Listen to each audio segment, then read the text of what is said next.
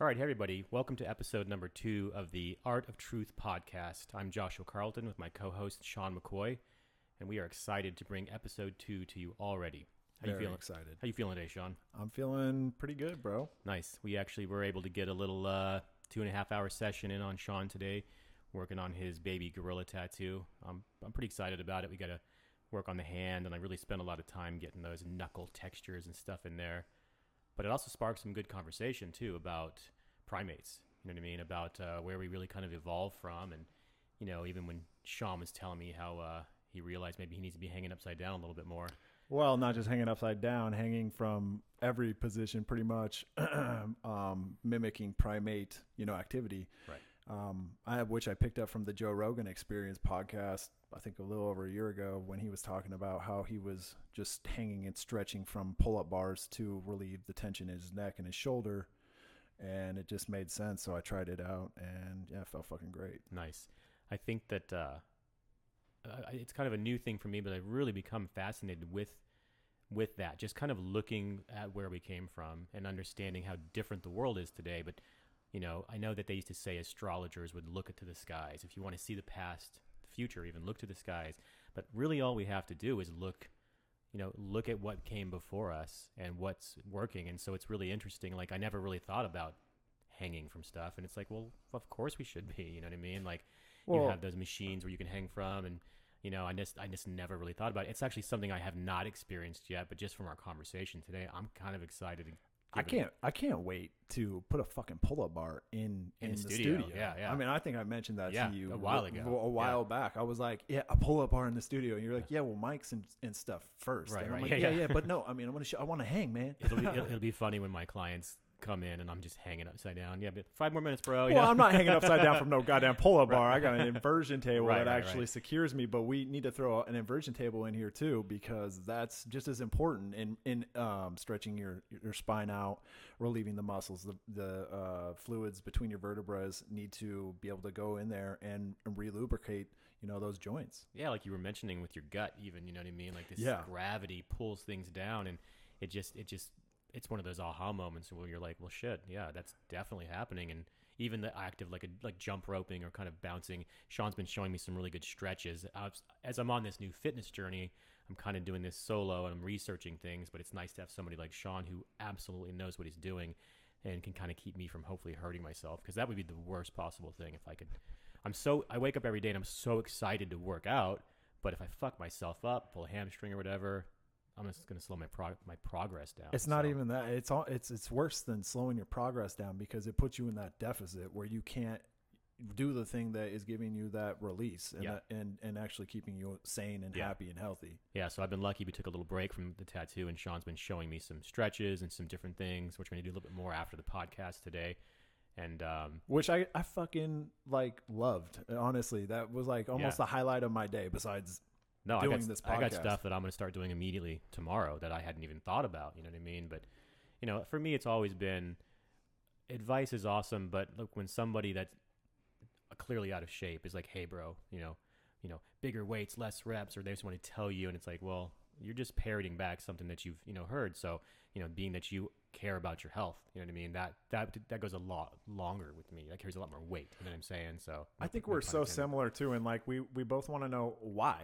Okay, so absolutely. Like sometimes, not to interrupt you, sorry, but even when I'm tattooing, like if I discover a technique and I'm like, oh shit, that puts the texture in so perfect, it's not enough that I can just do it. I have to know why it's working. Well, I mean, the why is everything. For me at least, and it always has been that. I was probably one of the most annoying kids ever growing up, because I always asked why. I would take shit apart because I want to know why. Yeah, why does this work? How does that happen? What's the connection here that makes this something that's functional? Yeah. And so it's really hard for me to buy into something unless I can understand from A to Z why this is going to work and how it works. I'm not saying I have to do that with everything, but it's a huge part of me incorporating that into my knowledge and into my routine. Yeah, I'm always talking to my kids. They really hate school, and I do get it. But I'm always like, aren't you fascinated to learn about the ocean, to learn about the abyssal plane? You know what I mean? Like, I love that shit. You know what I mean? And they're interested in what they're interested in. I'm the same way. Well, like, yeah, you guys got a little bit of an age gap between yeah. you and the youngsters. When you're not interested in something, like I love, you've heard me say before, I fly drones. I love flying drones. And I can't get anybody to give two shits about it because it's just my thing. You know what I mean? Other than my buddy Sean King. But buy me a drone and I'll be in. They are expensive, and I'll be both. I don't think people realize how amazing they are. Like they can do some crazy shit. We'll put some footage up. I've been wanting a drone since Problem Child. Yeah. Okay, Yeah. Since he had that helicopter. Nice. And I think he had little rockets on that shit, right? Yeah. Didn't he have little rockets that launched? Yeah, that was a good movie. Yeah. Oh yeah. No, I was like, one day. And now they're badass. Right. So one of the things that I definitely am super excited to announce in this episode 2, if you follow me, you've heard me talk a little bit about this. I'm so excited about my fitness journey, and I really just want to motivate as many people as possible to get moving and to get healthy.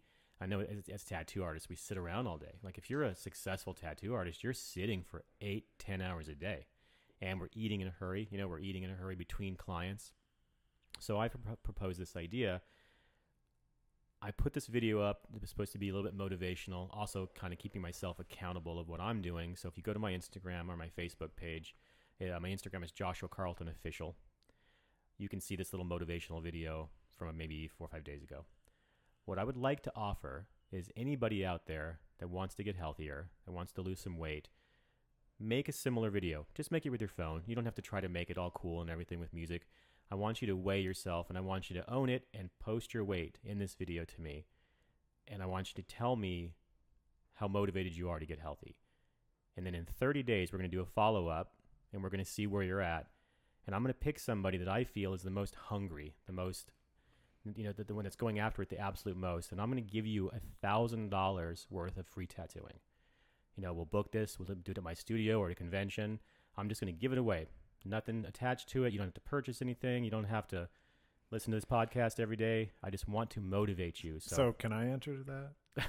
Because that's like fucking epic. Right? Yeah. I'm booked for close to a year. I'm going to skip ahead of the line and tattoo on my day off. So like when I choose the winner, it's going to be relatively quick, which is, this is how much I care about you getting healthy. So, I want you to show me you're fucking motivated and you're hungry and you're going to do this. You're going to do this with me, and we're going to keep the weight off, and we're going to fucking start this process of getting tattoo artists moving. So they basically just have to break down where they're starting from. Yeah, I'd like to see their weight in the beginning. You know what I mean? Right. This isn't to go starve yourself or anything like that. This isn't, yeah, don't drink water and fucking. Right, and that's the thing is, you're not going to impress me by like, fasting and just losing a bunch of weight and getting anorexic. Like this is much more about drive and motivation, and this is about character. This is showing me that you have this motor to do this. It's about being motivated to change. Yeah, exactly. Instead of just cheating your way to a badass. It might not be the most perfect way to do this contest, but I've been thinking a lot about how to do this. You know what I mean?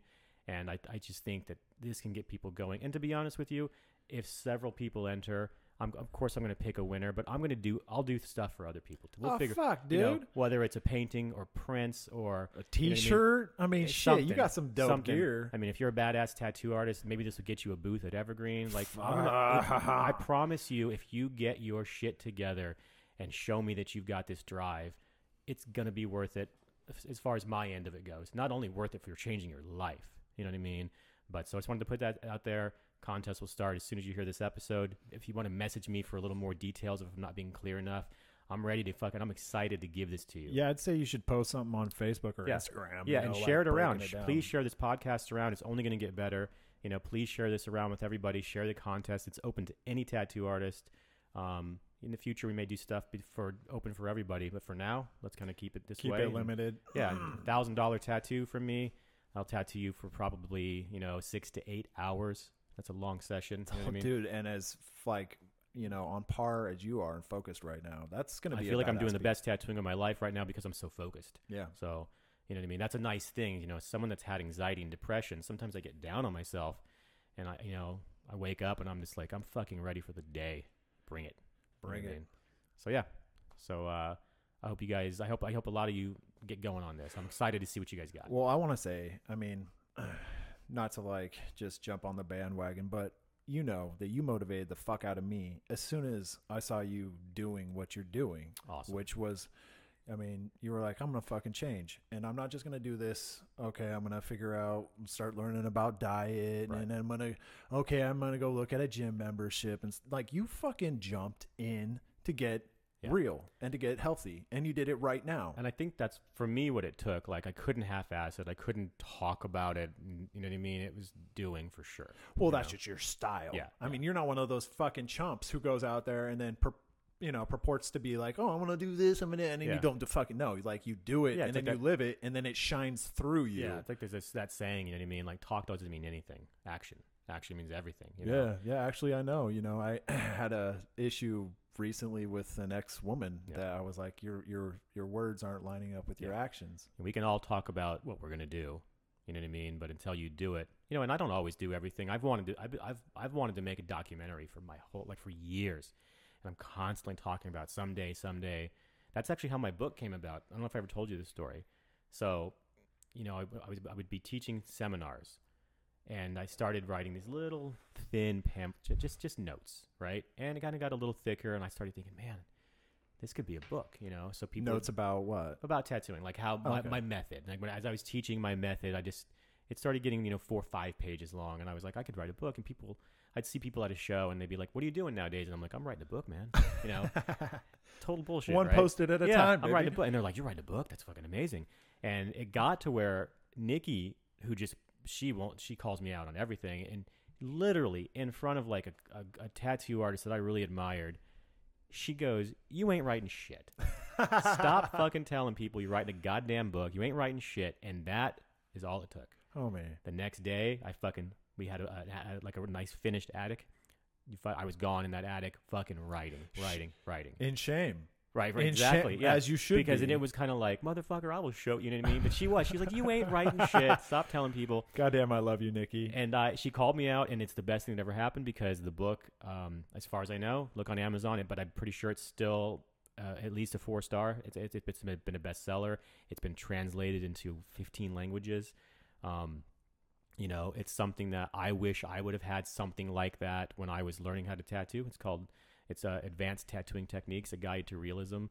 And I would have never written it if she hadn't called me on my bullshit. So that's that whole like talk the talk, walk the walk. I would have just kept telling people because that's cool enough for me at the time. Yeah. You know what I mean? Man, I'm making a movie. It's like, well, do it. Yeah, you're going to be that dude that made Boondock Saints. Oh, man. Absolutely. The first one was so fucking good, though. So good, bro. And then they went all crazy and shit. I was so excited to see the second one, and I was in the theater, and I was just like, it was that kind of movie where, like, right from the beginning, you were just like, this is going to be fucking a train wreck. It was it was a big kick in my expectation dick. The first one is where I really realized how badass Defoe was, you know? Oh, my God, dude. When he smokes that dude, after he gets laid down and the guy's going to, like, spread his legs, and he pops up, and his, like, cheeks are quivering. Oh, yeah. I'm like, oh, damn. I like it when he had all the makeup on and he's like, too much. Fucking fantastic. So yeah, I just want to say that you've been motivating the fuck out of me, let alone, and I was already motivated. And I know that you're motivating tons of other people. So I can't wait to see what these other artists do, if they do anything. If they do anything. But maybe nothing will happen. But I feel, people write me every day. And that was kind of a byproduct of unexpectedness of, I started posting information more than anything to keep myself accountable. Just because it's like, I can't say I'm doing this and then, slip up. This podcast is the same way. If I'm going to sit here and tell you to get off your ass, I better fucking not be sitting on mine. So, but I didn't really realize, like, tattoo artists moms that would happen to follow me. People are like, my hey, mom. You mentioned your mom. I had someone that wrote me and she's like, I'm 72 years old and I've already lost 8 pounds because you motivated me. You know what that means to me? That's amazing. That's powerful, Holy man. Holy shit. And all that does is make me drive harder. So I got to be honest, I didn't expect or see that coming, but it's really become my drive.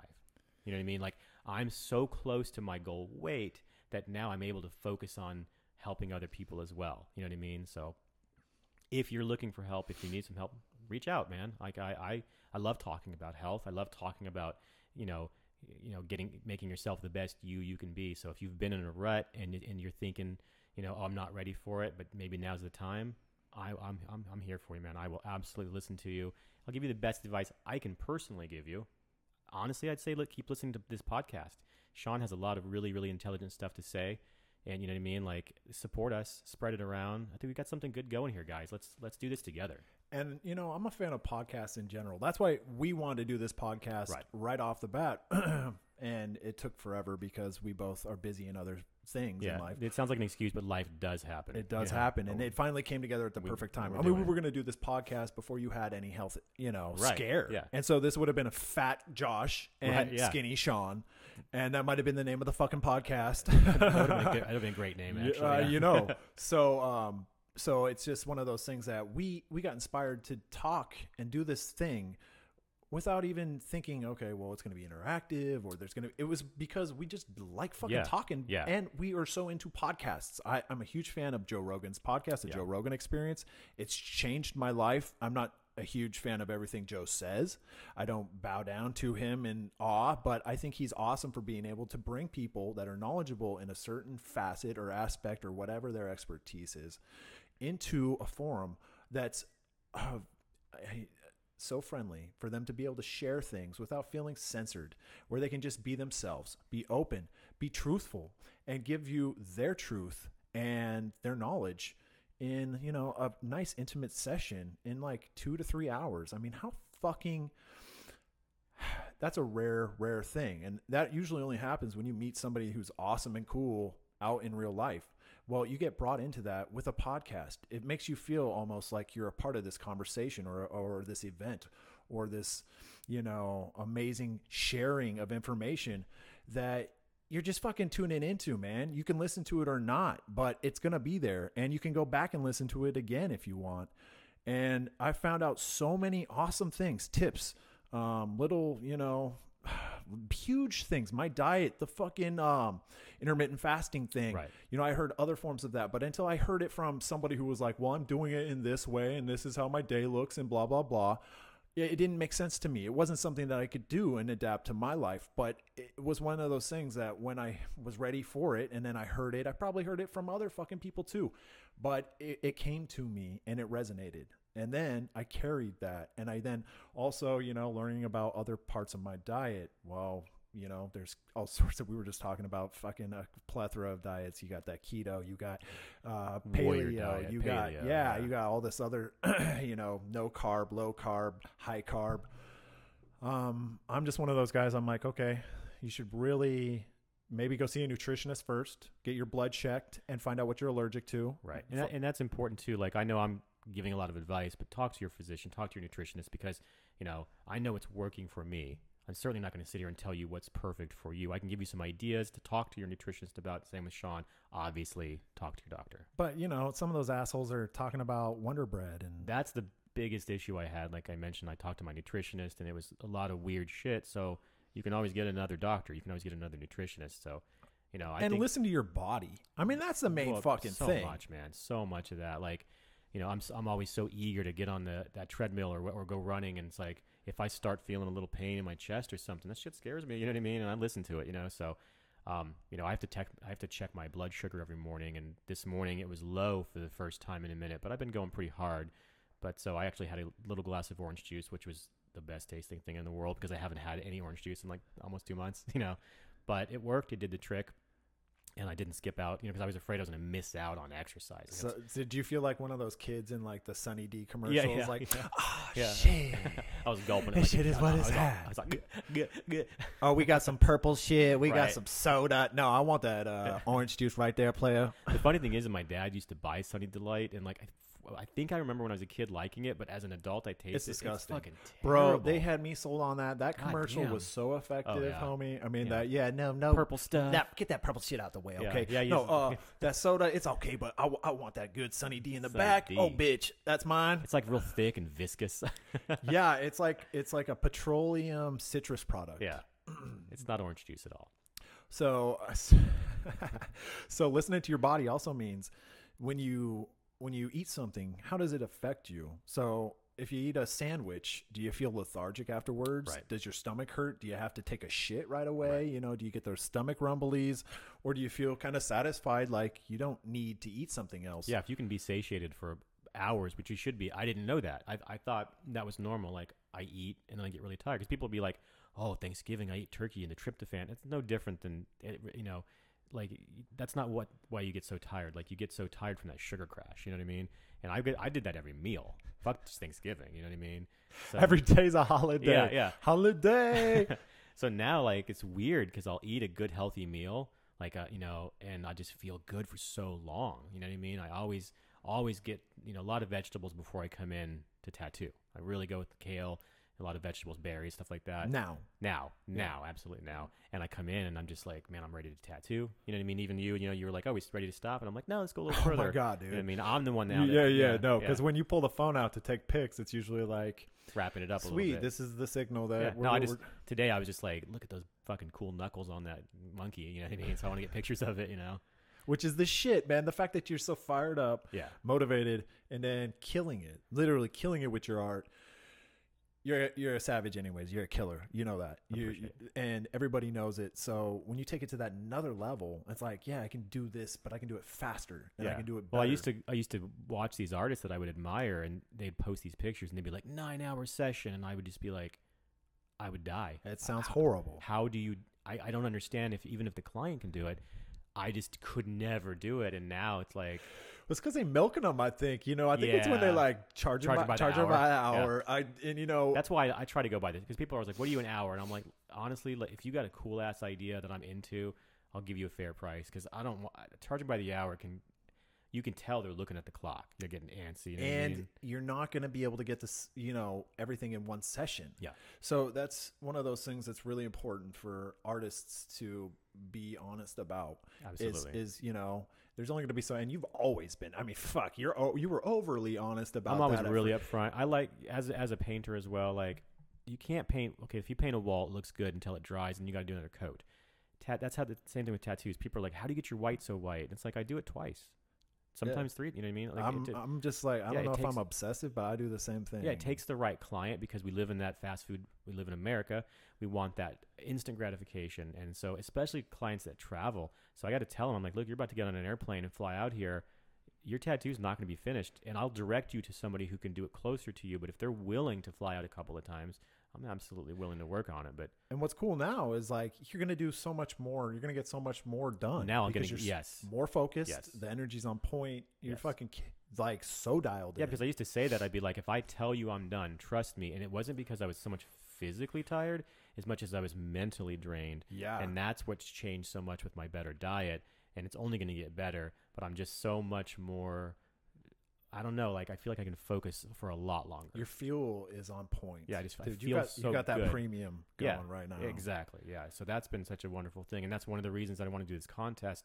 I want you to feel like I feel. If you've been feeling like shit, man, it's not because you're getting older. It's not because it's because you're sitting on your butt all day tattooing. I know you're working hard, but you got to get that mental game up. You know what I mean? Mental game, and then the physical game. I mean, it is you really are how you feel, and you feel how you eat. So you are what you eat. Right. And that's why people say that shit. It's very accurate and cliche at the same time, but what you put into your body is going to completely affect how you think, how you feel, how you perform, all of that stuff. Absolutely. So if you're putting stuff in there that isn't good for you, you're not going to be the good person and the most effective person that you can be. We're all individuals. We're all different. We all got different shit going on. You should all have different goals. Yeah. I was just telling Joshua how my goals have changed for my workout desires and and how they've evolved just in the last year, because I want to advance. I did achieve the things that I wanted to achieve, and it took, a proper amount of time, but that's how I know I have to do it now. I can't just go gun ho. I can't just be balls to the wall. Right. Oh, I'm going to fucking bang these maxes out. I'm going to go hit 2-3 reps per set because that's how you get bulky. Well, shit, I want to be symmetrical. I want to be strong on both sides. I don't give a fuck how big I'm a big dude anyways, frame wise. And I'm over that egotistical shit where it's like, yo, I want to be swole. Yeah, I think at the beginning, like I always hear people be like, I don't want to get too big. You know what I mean? It's Bro, like, you've heard me say that. Right. It's so funny because people, I mean, I say that to women, you know, Sure, they'll be yeah. like, why don't you, you know, wait, I never see you do bench. And I'm like, well, I'm actually afraid of being I don't want to Sure. be big. And they're like, shit, don't give me that. You got to tell me you got a big dick. And I'm like, I'm not trying to brag. I'm literally telling you. Right. I mean, look at you want me to pop my shirt off? I got big fucking chest, man. I got big pecs, and they'll turn into some meaty titties. Right. If I hit the fucking shit. What happens with that? Like, so let's say like a big dude, and they lose their muscle. What does that do? Does that Depends on if they were on some steroids Sure, or some shit. sure. We were just talking about dudes who use steroids and how. Yeah, if you guys haven't seen it, look up the videos where people are injecting synthol, like literally these fake muscles. I got to show you later, man. It's fucking ridiculous because it doesn't look real. It doesn't look natural. There's even a video of a guy on stage competing. You know what I mean? He's fucking ripping his arm up in there, and it pops. Like, Oh, it's that's just fucking beautiful. It's fucking, That's like, beautiful. Thank you. He's bleeding. YouTube. He's bleeding like vegetable oil. You know what I mean? It's fucking crazy. Yeah, it's unreal.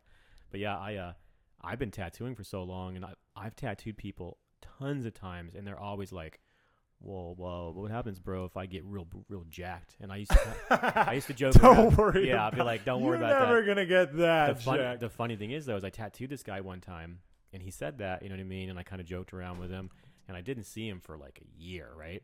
And he came in, and he looked like fucking. He looked like Bane. Oh shit! He came in looking like Tom Hardy. His tattoo looked all little because it was all his arms were so big, and he just fucking did it, man. And he ended up, I tattooed him one more time, and he ended up moving from here to fucking California to pursue a dream in acting and modeling.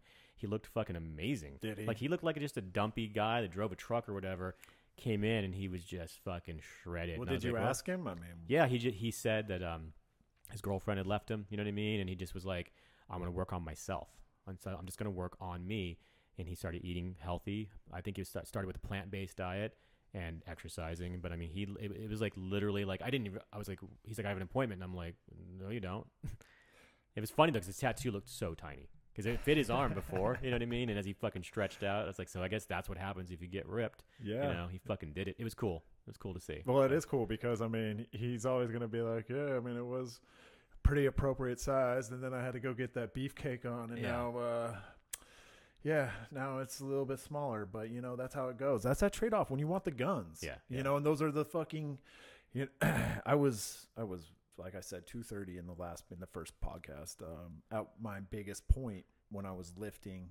And I was just lifting to basically be big and as strong as I could be at the time. But the strength wasn't functional strength. It was just fucking glamour strength. You know, how much weight can I lift? And so my intentions were wrong behind that. But I was so young. I was basically just trying to pump testosterone out. And I was fucking pissed because I had just got out of a relationship with the wrong chick. And it was one of those motivating things, you know. I was fired up. I'll show her. Fuck, next time she sees me, she ain't gonna know. Jesus, I can see that being a huge motivation. I can see that for sure. You know what I mean? Like, I mean, we use revenge body. We use you know? whatever we can. Yeah. But there's nothing more motivating than showing somebody that, I mean, and she didn't dump me or anything. She was just such a drama in my life that when I got rid of her, and then I found out she was with some other dude, I just used that as fuel. Yeah. It's like I stored that inside me and I fucking burned on it. Yeah. Like, this bitch, next time she sees me, oh my God, I'm gonna fucking be here. Pop, pop, pop, pop. Right. And I was, and she was all over me, and I didn't give her no shine, and she wasn't fucking cool with it. And then I realized I was in this whole other state mentally and emotionally. And I mean, we weren't even on the same fucking page, but it wasn't because I was big and, you know, had been lifting weights. It was because I had stepped away from her long enough to mature a little bit and to notice what I really didn't like about her and what I didn't like about myself and why that relationship was toxic and all that stupid shit. And that's what also was that tipping point for me to quit drinking. Good. When I quit drinking at 22 years old. So, you know, when people find out, because I'm going to be 33 in a couple weeks, that I haven't drank for, you know, fucking 11 years, it's one of those things where they're like, what? you don't drink at all? And I'm like, yeah, I don't People drink. get weird about that. Yeah, they're like, you don't drink at all, like even socially. I don't It's like, poison myself at all. Like, I don't, not even a little bit of gasoline. I just don't want it in my goddamn system. For me, it's always been a control thing. Like, I like being in control, and I have a hard time. Like, I've noticed that a lot of my friends that do drink, they don't seem to know when enough is enough. Like, they're good, they're buzzed, they're having a good time, and then they're blacked out. It's like, how do you not know by now? And now, as a non-drinker, that's hard for me. But I hear people out there like, somebody must have slipped me something, and it's like, yeah, they slipped you another shot, another fucking, because that's you, because you had your hand up that you were in line, motherfucker. I've seen people act like, like I've had to take care of people that, and I'm like looking up on my phone like alcohol poisoning and stuff. You know what I mean? It's like, holy Which shit. is legit. I love that fucking Nick Swartzen joke where he's yeah, did you hear about Nick? Yeah, he got poisoned. Oh yeah, who poisoned him? Nick. What he poison him? Sea breezes. One of my favorite Nick Swartzen is when he talks about his funeral and he wants to be hung up like a puppet above his fucking funeral and shit, like fucking naked. Oh, dude, his cats versus dogs was the shit too. Yeah, love him. But so with the alcohol thing, for me, it was a similar thing. It was the decision making. I didn't get blackout drunk. I wasn't one of those guys who was like, yeah, man, I have a shot, and then I wake up in an alley. I don't know where the fuck my car keys are.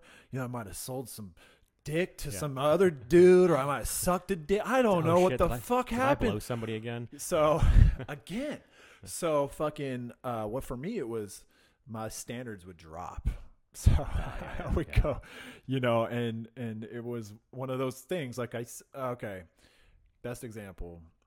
There's certain bars I wouldn't even go into unless I had a certain level of intoxication, because there was never any fucking quality women in there. Not the best pool. Not even it was like a fucking puddle, dog. A dirty puddle. So I would be like, all right, I gotta have fucking 6 shots of whiskey before I'm even entering this spot, because I'm just gonna want to leave right away. I need to be on the level. So I would do that, and then I was realizing I was dumbing my shit down to a point where I could handle talking to these repulsive people. To me, repulsive. They're probably great human beings. Sure. When they're not all schwilly billy too. But when we were all on that level doing our damn thing on a fucking Friday or maybe a goddamn Tuesday, I don't know. It doesn't really matter, when you're just looking to poke something. Which is what it would get down to when alcohol was involved. I mean, it was also probably the age thing in my fucking late teens, early 20s. You just want to fuck. And so when I finally realized, like, if I don't drink, I always end up with a really cool person hanging out. We might not even fuck. We might not even kiss, but I'm going to be happier with myself at the end of the day. That regret, that walk of shame isn't gonna be there, and that's so much that's so valuable. Plus, I'm assuming a lot of these women probably drank quite a bit as well. Bro. And that comes with a bunch of baggage. They weren't gym rats. Yeah, that comes with a lot. There was hood rats. Yeah. I was thinking about this the other day. What are your thoughts on, if you're on a talk show and you're someone that smokes, let's say you're up on the panel and you're smoking, the crowd is going to be like, that's bad for you. Cigarettes? Yeah, cigarettes. Okay, sorry. yeah. You know what I mean? That is bad for But you. I've noticed that there's this, this trend that we can't seem to get away from. I don't want to say fat shaming, you know what I mean? Because I don't think it's good to shame somebody necessarily, but it's like, it's automatically you're beautiful. You're beautiful inside, and you're an amazing person. Some people are just shitty, even fat or not. Dude, some beautiful people are super fucking shitty. So I don't understand why, if it's it's unhealthy to be obese, it's really unhealthy. So I wanted to know your thoughts on that. Like, this is a little controversial, and I'm not trying to be a dick about it, because I'm not shaming anybody at all. I was a very fat person. But I was a fat person. But I knew it, and you knew it. I was a fat person. And so I wouldn't want my wife or let's say my doctor. Oh, you're beautiful. You're good, but you're beautiful inside. I wanted my doctor to be like, you're killing yourself. You know what I mean? Well, you are. Yeah. That's their job. Exactly. So, I mean, I think, I don't know if it's just the American culture or the way it is, but, I'm interested in why it's okay to say, stop drinking, stop smoking, but we can't say, let's get your diet together. Well, it's part so of it's shameful. Part of it's that. the propaganda. Yeah. And I don't think that. I think in certain circles, I think in the mainstream, you're not supposed to shame anybody for anything. Yeah. That's just the American culture. Yeah, and again, I wouldn't. I think it's about how you approach it. That's that whole thing. It's like, you're not wrong, but you're an asshole. Like, there's a way to approach it. You know what I mean? So I fucked up with my ex-wife when one time she was wearing something and she said, "Does this make me look fat?" And I said, "Define fat." So we're not married anymore. Well, I don't know. That was it was funny. Yeah, it's funny. I fucking cracked myself up over it. I was about to bust up, dog. Yeah, but the thing is like I just think it's interesting. So I think that body positive is great. You know what I mean? And there's certain levels of, you can be overweight and still be healthy, but let's not pretend. Is this the art of pretending? Is this the art of just getting along with society, or is this the art of truth? This is the art of keeping it real. And that's the whole thing. This is the art of truth, exactly. So if I go into my coworker Sean's room and he's doing a fucked up tattoo, the worst, not that you do that, Sean. I'm just picking out whoever. The worst thing great example. The worst thing I can do is go in there and be like, "Looks good, bro." Oh yeah, keep killing it. You know what I mean? Yeah. The best thing I can do, not in front of the client, is to take him aside and be like, "What's going on? What happened?" Because how is he going to get better if I'm constantly telling him he's okay? So if I'm constantly telling, somebody that I care about that they're awesome and beautiful inside, then they're just going to keep on getting fatter and keep on getting let's even stop saying the word fat. It's just unhealthy. Well, why? Okay, so I'm a little confused because there's a total difference between being able to tell somebody that they're beautiful inside and being real with them about their exterior or with their health, because those are two separate issues in my book. Because I think that if you're an awesome person, there's nothing wrong with telling somebody, "Hey, you're an awesome person." Absolutely. Maybe I worded that wrong. Such a wonderful personality. You're fucking sweet as hell. You're caring, giving, thoughtful. And but at the same time, why I wouldn't go and do that, and not, if they were obese, not try to, that'd be weird just to come throw them some compliments anyways. Right. So if it's in the vein of being real with them, I would be like, "Hey, what's up with what's going on with the health issue?" Because they're fully aware. So if you were trying to just be real with them, I might ask them, is being heavy is something that's really common in your family, right? Because a lot of people get really defensive about, this is just it's everybody. such a sensitive thing. Like, it's easy to get defensive. It's easy to say that they've tried. Asking questions is probably the best way to approach somebody without making them feel defensive or having like they feel like they have to be defensive right off the bat and be like, "Well, I am this way." It's like we all are some way for a reason, right? I'm just curious. Yeah. Is because being heavier is something that's common in my family and my dad's side of the family, and a lot of people in America, because the diet and exercise shit has never been a high priority in this culture. Right. And now it's becoming that, because we're realizing that, hey man, science is picking up. People are living longer. We have videos and evidence of us being skinny when we were young, and now we're fat as fuck when we're old. Right. What happened there from fucking 20 to 55? Well, it's not hard to figure out now that we can document shit. Everybody's got pics. Everybody's showing what their new routine is, what their new diet is. You can change how you look without doing surgery. And that's the most important thing. And what I wanted to retouch on about when you asked me in the first episode about the liposuction thing was, I had liposuction after I had already worked out and got to a point where I couldn't lose any more of the fat I had on me. Right. And as you and I know, fat cells never go away in your body once you've accumulated them. They just either expand and shrink. So they get bigger and smaller depending on what you're putting into your body. Right.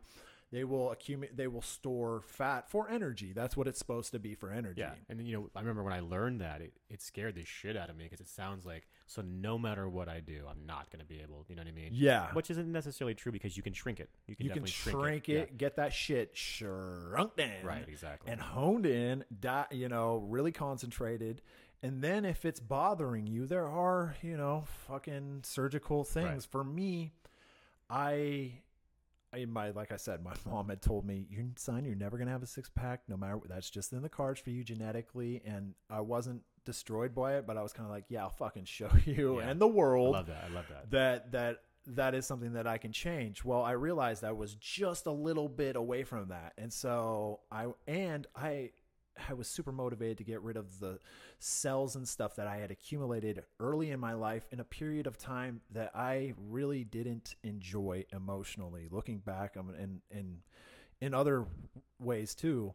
but the emotions that I had going on in me, and that part of why I got depressed and I started eating really, really shitty and had food as an escape, was because I was so sad.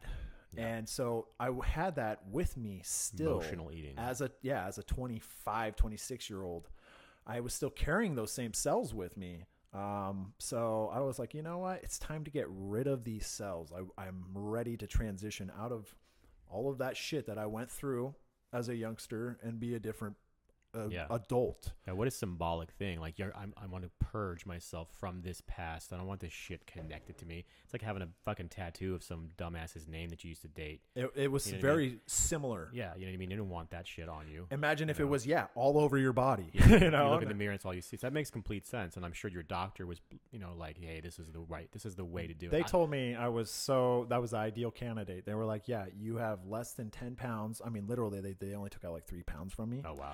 And they were like, you're like super healthy. You're ideal for this. Your cardiovascular is great. You're the ideal person to do this. You're healthy because it's an operation, man. They had me awake while I was doing it. I told you it was the most painful fucking thing I ever went through. But I had my ex-fiance, the Mexican fitness model, she had liposuction too. And so when I asked her how that went, she said, I barely felt it. And I was like, you bitch. It seems so invasive. I watched that video. Oh, dude, it is invasive. It feels like you getting juiced up. Yeah. Like, like a turkey getting basted. I don't know if I ever told you this, but I actually had an appointment to do it. Yeah, you ago. told me. And that's why I told you, because, that was some, I wasn't anywhere near where I'm at in my head today about health. To me, I looked at it as an easy fix. I had where my fat really likes to sit is just low in my gut. It's just, I just gross. So I was like, fuck it. I got money now. I'll fucking do, I actually went and put a deposit. Yeah. Had them take pictures of me naked. Super embarrassing. Yeah. You know what I mean? They had like girl students that day and they were like all these new students in there. I'm fucking sitting there naked looking dumb. And, but one of the things he told me was, he's like, I need you to lose 15 pounds before we do it. And I'm like, motherfucker, if I could lose 15 pounds, I wouldn't be here. Be in your shit trying to give you this cash, man. So I'm like, you want me to do your job for you? He's like telling me to walk like a couple miles a day, which is shit now that I love. But at the time, I'm like, can I eat a cookie while I'm walking? So you weren't ready. I wasn't ready. You were Kanye's mom. Yeah. You just weren't ready. Yeah. And you might have been. That might have been the end of you.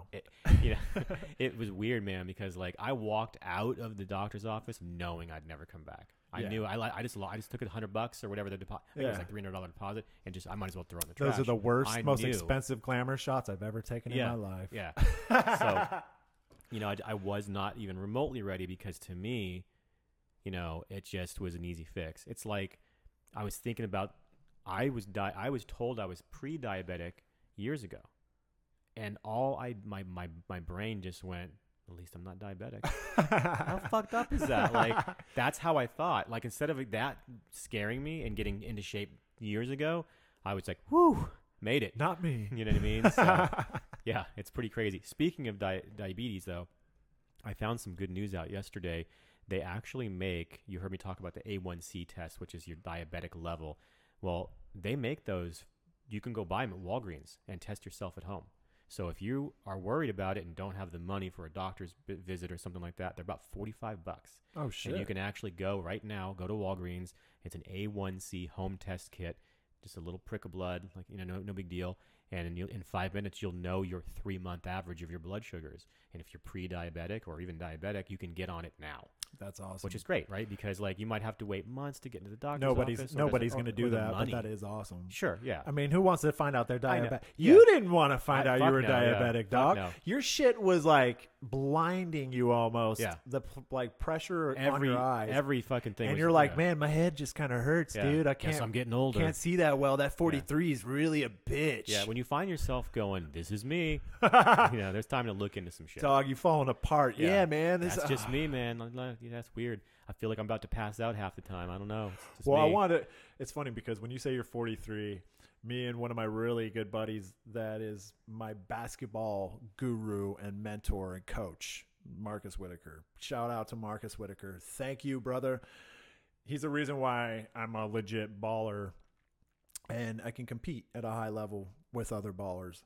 And the guy has worked with me, over the years and really dialed in my game and stuff, but I've tried to do the same for him with diet and other things, trying to help educate him about other facets of health. Well, it was funny because me and him were talking about ages of some of the other guys in the ball group and guys we know. And we were just guessing ages, and he was pretty fucking off, and I was pretty close, but Marcus was the oldest one out of all of them, but he looks good, man. And it's because he takes care of his shit as much as he can. And I was really happy because he's 48 years old. You're 40 fucking 3. So that's like my basis for like, okay, he's 48 and he's a savage. Right. You're 43. You're a savage, but in a different way. Yeah. And you got so much health left in you. Well, what's weird is that like because of all the health problems, and like I keep saying, I thought it was because I was 43. I kind of thought like, God damn, that fucking came on to me quick. Like I didn't realize life would be so like, now I just feel like I've got so many years. You know what I mean? Do, dude. You added so many years. You know what I mean? I do feel young. You know what I mean? It's like, who cares? You know what I mean? Because I used to be like, man, I'm fucking like in my band, like we used to have a drummer that was like 20 something, and I was like, man, I could be his dad. You know what I mean? It's like now I just feel like I could fucking, keep up. Now you want to like almost size him up. Exactly. You see that motherfucker, and you're like, okay. All right, how many miles are you running, motherfucker? Yeah. All right, well, you want to do some arm wrestling one of these days? Speaking of running miles too, man, I fucking I picked up like a used treadmill like a month ago, right? Just to see if I could even do it. Like a St. Vinny's? Exactly, yeah. And I could do like 4 minutes, and I was winded. And now, as I mentioned it, I love it, and I do 4 or 5 miles no problem. So now I'm like, it's time to step it up. I saw this commercial for one. You got, fucking screen on it and shit and virtual fucking tours, and you can follow a coach in Thailand. And I was like, this is some badass shit. That is. So I went looking for it, you know what I mean? Oh, the Great Wall of China, right? Yeah. You can run the Great Wall of China absolutely. and shit. Yeah. And I was like, I'm going to go check this shit out. Well, first of all, treadmills like that are really fucking, I had no idea. Holy fuck. And I was like, is my fucking health, it is worth it. You know what I mean? It's worth it. So even though it was Mother's Day, my wife was awesome enough to not make it just about her. And she's like, this is your health, and this is not a fad. Let's do this for you. I'll use it too. The kids will use it when they're older. Yeah. I bought just the premium fucking, it's so cool. So if I'm following this coach that's running on the Great Wall, as it goes up the hill, it automatically inclines, which is fucking crazy because mine just ran flat. And I was like, oh, this is easy. Shit changes when it goes uphill, man. Fucking changes. And if they run faster, right? They're like, we're going to speed it up. It automatically makes you run faster. Like all you can do is jump off that bitch if you don't want to do it, right? So you on for the ride. Yeah. So like to where I used to go, 30 minutes before I even started breaking a sweat just because it was flat and I was going my pussy pace or whatever. Yeah. Now, fucking yesterday, 17 minutes in and I'm just fucking sweating and my fucking heart rate's up. But afterwards I felt amazing. But man, let me tell you, like if you're serious about that, spend the money on yourself, spoil yourself, because that shit, like the whole like, where you can kind of like lower your heart rate and raise your heart rate and all that stuff. That's the secret. Intervals. Man. That's the shit. I mean, Sean was showing me some exercises earlier, and just even before the stretching to get your body loosened up and stuff. And that shit is so important. It is. It's so fucking important. You know what I mean? So yeah, I just wanted to share that because that treadmill, I was excited to get it, and then I got on it, and I was just like, at first I was like, I made the biggest mistake in my life, but then afterwards I was like, I feel amazing. Man, it's gonna take you like 2 years to run that fucking Wall of China if you end up trying it. And you'll be doing it right, and then it'll show like a map view of where you're at. And I was so fucking tired, and I was just barely like a quarter of the way, and I was like, oh fuck. Yeah, I don't ever look at that cocksucker or the progress thing or the time shit unless because I'm only trying to do 5 minutes of warm up. Right. Because I have some bro science. So Nice. One of my buddies that ran a dispensary was telling me that this was 4 years ago, that there was a sports science that came out talking about how they had mimicked how to get into the zone for athletes. The zone, if you're not athletic, the best way to sum it up is just being in this groove of where you're not thinking, you're just acting, you're just performing. Yeah. You're just performing. You've done the practice, you've got enough muscle memory, you're just clicking, and when you're in the zone, you should be performing at the highest level. I feel like when I'm painting or tattooing, sometimes know the zone. Yeah, because like sometimes I'll be like, shit, 2 hours have gone by. Yeah, where you're out of your brain. Yeah. It's really where you're not even cognitive of what you're doing. Essentially, you're just doing it. Yeah. and being present in that moment. So, and that's where you perform your best, because when you've done the practice, when you have experience, and then you just go into that, realm, then you really do perform at your highest level, because your body just takes over and goes into machine mode. Right. So the best way to be able to mimic that, or get into that, to artificially get into the zone, is was to take a shot of espresso, which is basically, I think, like 100 milligrams of caffeine, and do 5-minute a bong rip, like a nice chronic bong. It was 3 factors. Okay. So a shot of espresso, just like one bong rip, not a huge bowl, not a fucking whole joint, just a bong rip, and then 5 minutes of intense cardio. Really? That's it, man. Get you in the zone. Okay. And that's because the stimulant of the caffeine engages a lot of the receptors in the nerves in your body, right? Gets the brain popping a little bit. I mean, fuck, I had a mate right here. You got a mate in front of you. It helps, get that cognitive function going a little bit. And it does work on the rest of the body. That's why the UFC tests for caffeine. Yeah, it's true. I mean, it really is a performance enhancing thing. So the chronic, getting you in touch with your body. So you fire it up with the caffeine. You get that little bit of a stimulant. Then you take that minor hallucinogen, that little Mary Jane love. You throw that in there. She settles you down, gets you connected with your body, lets you feel what's going on with your muscles. Nice. And then you do that cardio. Boom, boom, boom, boom. Get that heart rate going. Kick it up. Get it into gear. You fire it up. Whatever the fuck you want to say, man. It gets you into that next level. So with that, you got that trifecta. And then, I've done it. That's why I kind of showed you my routine earlier. Right. But it really does work, man. And it's one of those things that there's all sorts of different ways to do it. Other people do it. Some people don't need any of that shit. But that was the most effective way that they found to get people into the zone. So wow, that's fascinating. I like it. Whether it's bro science, whether it's dispensary talk, it works for me. So so you smoke pretty much every time before you work out? Oh yeah. I vape. And that's what's funny, is because I'm not one of those guys that's like, smoke weed, bro, you're gonna work out better. Right. You definitely want to have the right strains and not overdo it. And also you want to be hydrated. There's all sorts of factors that go into it. It's weird how you would think that hydration would be a common sense thing, but that's something that I don't think most people realize. They really are not drinking enough water. Well, weed's going to let you know. Oh, you get that cotton mouth. Right. I mean, fuck, brother. I'm almost done with the water that I filled up, and we were like 40-something minutes into a podcast. I'm going to have to go empty the bladder, refill the water thing. And it's because I smoked a joint before we even, right before we started this. And I've been hitting the vape pen and stuff. It helps with the inflammation. It helps with the pain from the tattoo. Nice, yeah. And it helps with the recovery on everything. I also have a Bruce Lee portrait tattooed on my forearm, on my left arm, with a badass cannabis leaf behind it. And that is in essence of and in memorial of Bruce Lee and his amazing effect on the world of fitness. I mean, his footprint. What do you think his body fat was? -3. God damn, right? Dog. So, but he used cannabis. He used hash as an anti-inflammatory. And you got to imagine how in tune that guy was with his body to be lit all the time, knowing what's going on with every muscle in his body. So when he was working out, he was connected like a motherfucker. And that's why he was able to do such amazing things and then recover almost instantly. I don't think a lot of people knew that. I didn't know that until most you people told me. don't, man. Yeah. But I mean, he grew up. He was born in Oakland or San Francisco area, the Bay. Went over to Hong Kong.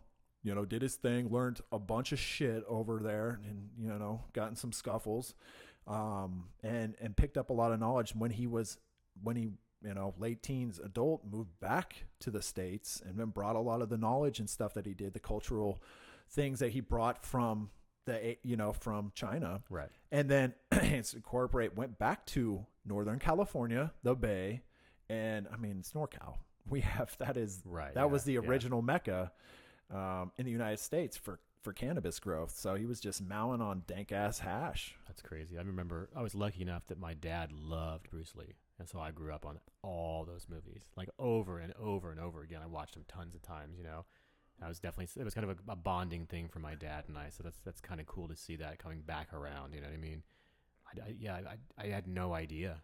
I had no idea. He was profound in so many ways. The guy, I mean, he was one of the originators of the first, dialed in diets for weightlifting and for exercise. He was one of those guys that was listening to his body and trying things out and going, how does this early on? How does this affect? And then he had enough clout to really, be a movement.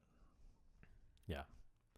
That's amazing. So I do use cannabis with those intentions. I don't smoke something that, indica before I go work out. I smoke a sativa, and I try to incorporate some CBD stuff. So I'm not really, too in my head. I don't want to be paranoid at all. Right. But I don't want to be anxious. So explain to me indica versus sativa. So sativa is one of those stimulating, energizing strain, or there's the two biggest areas of cannabis would be divided into sativa and indica. So when somebody says, is this sativa or is this shit, it's probably some of both. Okay. That most strains nowadays are so crossed and interbred or crossbred with things that to say it's just sativa, there's rare, very rare strains that are just a sativa or just an indica, but most lean heavy to one side or the other. Sure. And the indica is more of your relaxing, more cognitive, introverted type stuff, that couch potato, the quintessential stoner weed that people think of. Oh, I just want to grab a bag of potato chips and Netflix and chill. Yeah. And that's what I like at the nighttime. So I do. There's totally that has its areas and it's amazing stuff because you want to unwind. I don't want to smoke some sativas at nighttime and fucking contain my level of energy. I want to switch gears. I want to change my frequency. Yeah. So that's why I'll transition into hybrids and things that are more heavy, relaxing, more pain relieving strains. And they really do have amazing pain relief and anti-inflammatory properties and calming properties too. Because I don't drink, man. I mean, I got to do something. My brain's fucking firing all the goddamn time. Yeah, you were mentioning last night you were just kind of on. 2 nights ago, man. Yeah. I had to fucking watch some Seinfeld and just try to unwind and shit. I'm like so pumped up about the first episode of the podcast. I mean, this has been years in the making for us. And I mean, we didn't know we were going to do a podcast until this last year, and I didn't know I was going to be a part of it. Really, we actually didn't know we were going to do the first one until about 4 hours before that. Because I asked you. I was so pumped, bro. It was the right day. We were like, this is the day. Yeah, we'll podcast today. And then, first off, you asked me not to be a part of the podcast every day, but if I want to be a guest. Right. And of course I want to be a fucking, bro, I want to be the perennial guest. Right. I want to be able to have these conversations with you all the fucking time. I think it started out with like you kind of doing some information because you always have such cool shit going on. But then, I don't know. It just turned into like, you know what? Let's just do this. Well, it just makes sense. I asked you when you were like, well, do you want to be a guest? I was like, fucking yeah. Right. Don't even ask me that bullshit. Just sign me up. Get me in the fucking loop. Put me on the calendar. I'm going to be there any goddamn time. And then I was like, well, I want to be a part of your podcast so fucking bad that I'll do anything I got to do to just be a part of that and help make it happen. But then, talking to you and everything, it just makes sense because we were talking countless times. We've hung out and been like, man, could you imagine how dope it would have been if we had recorded just what we were talking about? I mean, we would have probably fucking alienated a whole group of people, but there would be a nice other group of people who would be fucking on point with what we were vibing on. Right. People think differently. I'm sure there'll be people that will listen to this and think we're fucking idiots. That's cool, man. That's you ain't on our level, man. And I'm not on your level, exactly. And that's fine. Yeah. Don't listen. Yeah. I'll point you into some other podcasts that you might like. Nah, dude. We ain't got to point you nowhere. Yeah, right. There ain't no pointing of nothing unless it's a middle finger because you're trying to point that at me. Right. But I'm not even really trying to reflect that at you because I don't want to waste my energy. Right. I just want to motivate people. You know what I mean? I want to motivate people, motivate myself. I'm definitely interested in learning. You know what I mean? I want to educate. I want to learn more every day. You know what I mean? Like, get better every day. A better you every day. Yeah. You know what I mean? Like that seems so simple, but I don't think that enough of us are working on that or giving ourselves even credit for being the best you can be. Well, and that's why I'm super excited to see if we can't expand this into anything else where, I mean, we got to have a pull-up bar in here. Right. You know, I want to be able to go, all right, Joshua, we doing these hanging stretches for first. Then I'm going to show you another stretch. We're going to do some planks. And we're going to warm up. And then we're going to do a podcast. I've done a little bit of planks, and that shit is fucking rugged. Brutal. So, but you know it's working. You know what I mean? You're like, God damn, this fucking hurts. Oh, dude. And you get that shake right, going. Yeah. I don't even count. So that's the funny thing is I'll count only because I'm competing with myself. Oh, you got to count. I want to like... You're a rookie. Right. You got to fucking have a base level, man. Completely, yeah. So going back to marijuana, are there, and forgive my ignorance on this, like, are there new strains coming out? Like, is that something? Is that still just evolving? It's unbelievable. Yeah. I mean, I saw 10 amazing phenotypes, and that's strains for people who are in the industry. That's what when we say phenotypes. Just last month, man, that I was like, oh my God, that's delicious. Because that's what my boys do. Yeah. I mean, for those who don't know, I've been in the cannabis industry for a long time. I was a vendor to several dispensaries here in town. It's my passion. I love cannabis. I love it for so many reasons, mainly because it helps me. It helps me and it helps a lot of people I know. And it's something that isn't supported on a level that it should be. And until it is, I'm going to be passionate as fuck about it. And I'm going to try to continue to spread knowledge and truth about it. And when I can. So that's just my style. That's always been my style. I mean, I've loved Mary Jane since the fucking day we were introduced. It's amazing how far it's come. It is. But it's kind of amazing how far it has to go still because, you know, my mom has fibromyalgia. And, you know, you had given me some stuff, some edibles a while ago when she was visiting from Arizona, and she was really in pain, you know, and I was like, Mom, would you consider it? And she said her doctor had even told her to try it. So I was like, look, I got these peanut butter cups. I think with edibles, they're a lot stronger from what I understand. So I'm like, look, just take a little bit, you know, just give it a try. You know what I mean? And it was the funniest thing because, like, you know, 45 minutes later, I'm like, are you feeling any better? And she goes like, I'm not in any pain at all, but my hands are super tiny. Like, it was all, but it worked. And now since that day, that was 2 years ago, you know, she takes, you know, she takes it, I think in pill form now, if that's even a thing. I think she thinks but, it's like the only thing that helped her. You know what I mean? And my wife, Nikki, had like severe fucking toothache one time. Yeah, I remember. And she took that too, man. Yep. She's like those, you know, and they helped her so fast. You know what I mean? It's real medicine, and that's why I believe in it. And even the CBD, for, you know, even though it doesn't have the THC, my dog is on it now, and every day is better. You know what I mean? And it's like, you know, it's amazing to me how many things, not to mention the hemp and you can make, you know, the rope you can make and fuel, you know what I mean? It's kind of crazy. And why wouldn't, you know, hippie alert, why wouldn't Mother Nature provide you the things that you need to survive? You know what I mean? It has for fucking ever. So who are we to be like, no, that's good. That should be fucking illegal. Or what the fuck, man? That's like, I think that's the true form of evil.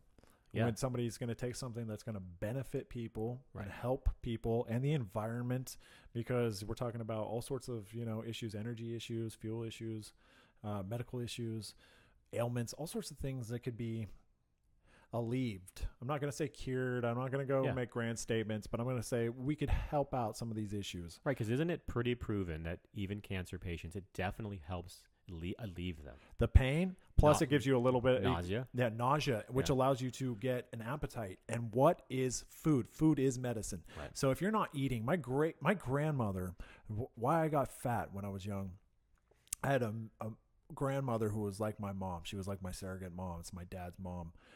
My other grandmother lived 200 miles away, and she was amazing. And I was close with her too, but she wasn't nearly as there and supportive as my other grandmother, Patsy. And Patsy ended up having breast cancer. She had it from the year I was born, 1985, until she died in 1997. You know, you never really get rid of cancer, but she fought it that long, and she was the most sweet, amazing, caring person that me and anybody else I ever knew that met her ever met. And she was the only reason why I was even semi-happy growing up, because I was an unhappy little savage, just not in a good place. And she was always there to like pick me up from school, because I was always sick of school, and to, you know, help me, get out and to work shit out in my head. She was like a counselor and a friend as well. Right. Well, when she got sick, I mean, it killed me inside, man. And we were so close. So I watched her degrade for a year in the hospitals and stuff. And then my parents' relationship was so strained by that because my dad was always an alcoholic when I was growing up, and he just drank more and more because it was his mom, and his dad was a piece of shit alcoholic, and he ended up kicking his dad out of the house when my dad was still a teenager living at home because abuse going on at the crib, and he said, "Get the fuck out of here, you're not going to hurt my mom," which was my grandma at the time. And so my dad wasn't ready to lose his mom. I wasn't ready to lose my grandma. We all dealt with it wrong ways. I ate food and shit. I wasn't a happy kid, but I think cannabis would have helped her so much. They had her on chemo for over a year. It was like a year and a half. And she just, as much as her immune system was trying to fight that shit, she couldn't fucking keep nutrition in her body. She was like, it's just one of those things. Like we were talking about, saliva is 70% at least of your digestion. So when you're eating something, when you're appetized, your saliva bonds to it, and then it goes into your digestive tract, and that kicks in enzymes and everything that creates the whole digestive process. Right. That's why you break shit down. It has to get that indicator in your mouth, the saliva, to tell, this is something we actually going to digest and break down and store as fuel. So she didn't have that. She wasn't hungry at all. And that's where so many of these cancer patients wither and die, because they don't get the strength to fight. And their immune system gets weaker and weaker is because they're just not getting nutrition, man. Yeah. And I think that's one of the main things, is just being able to tell your body, I feel you got a bunch of shit going on. I'm going to throw some really good healthy medicine at you to fucking buffer that, to deal with the nausea. And it actually kicks in chemicals in your brain that tells you to start, developing your appetite. And that's why a lot of people go, well, I just get the munchies. Yeah. I just get the munchies. I don't even get, well, that might just be the weed that you're smoking. Right. And that might just be that you're a lazy fucking dude or whatever. If you aren't a motivated person in the first fucking place, then something that it doesn't always give you the pop, pop, pop isn't going to probably give you a pop, pop, pop. But, if you know that and you have the right mental fucking state, you can just completely combat it or adjust to it and then go do your shit, man. That's where so many people ask me, how do you stop eating? How do you intermittent fast? Yeah. You smoke so much weed. Do you stop smoking weed after dinner? No, I smoke more weed. Right. I take some more edibles. That's like the last thing I actually eat is a little bit of some THC oil and some CBD oil. And then I smoke more, and then I smoke more, and I vape more, and then I go to bed. And it's because, I'm just disciplined. And like you were talking about that hunger threshold, you never really get a certain level of hungry when you're fasting. Yeah. It's always the same. Yeah. It's really interesting. So my pains aren't that, but for people who focus mentally on how hungry they are, that's where it's actual like psychosis. It's a cognitive thing that puts you into once your brain goes there. Because like for me, I'll be in a fasted state. If you listen to the previous podcast, I will do intermittent fasting, usually 16 hours. I've been experimenting with it a little bit more, but once I'm done with the fast and it's actually I'm going to eat, once I realize that that's about to happen, then I'm crazy hungry. Yeah. I was fine for 16 hours, right? Yeah. But now that I know that, you switched it in your head and you went, it's okay to start getting hungry. Yeah. Oh, fuck, man, we hungry, right. Bruh. And then everything tastes amazing. You know what I mean? So those enzymes are kicking in. That fucking, that gland in your brain that is triggered by cannabis, by THC. Yeah. Sorry, not just by cannabis, but by THC, the THC molecule. That's why you will get hungry.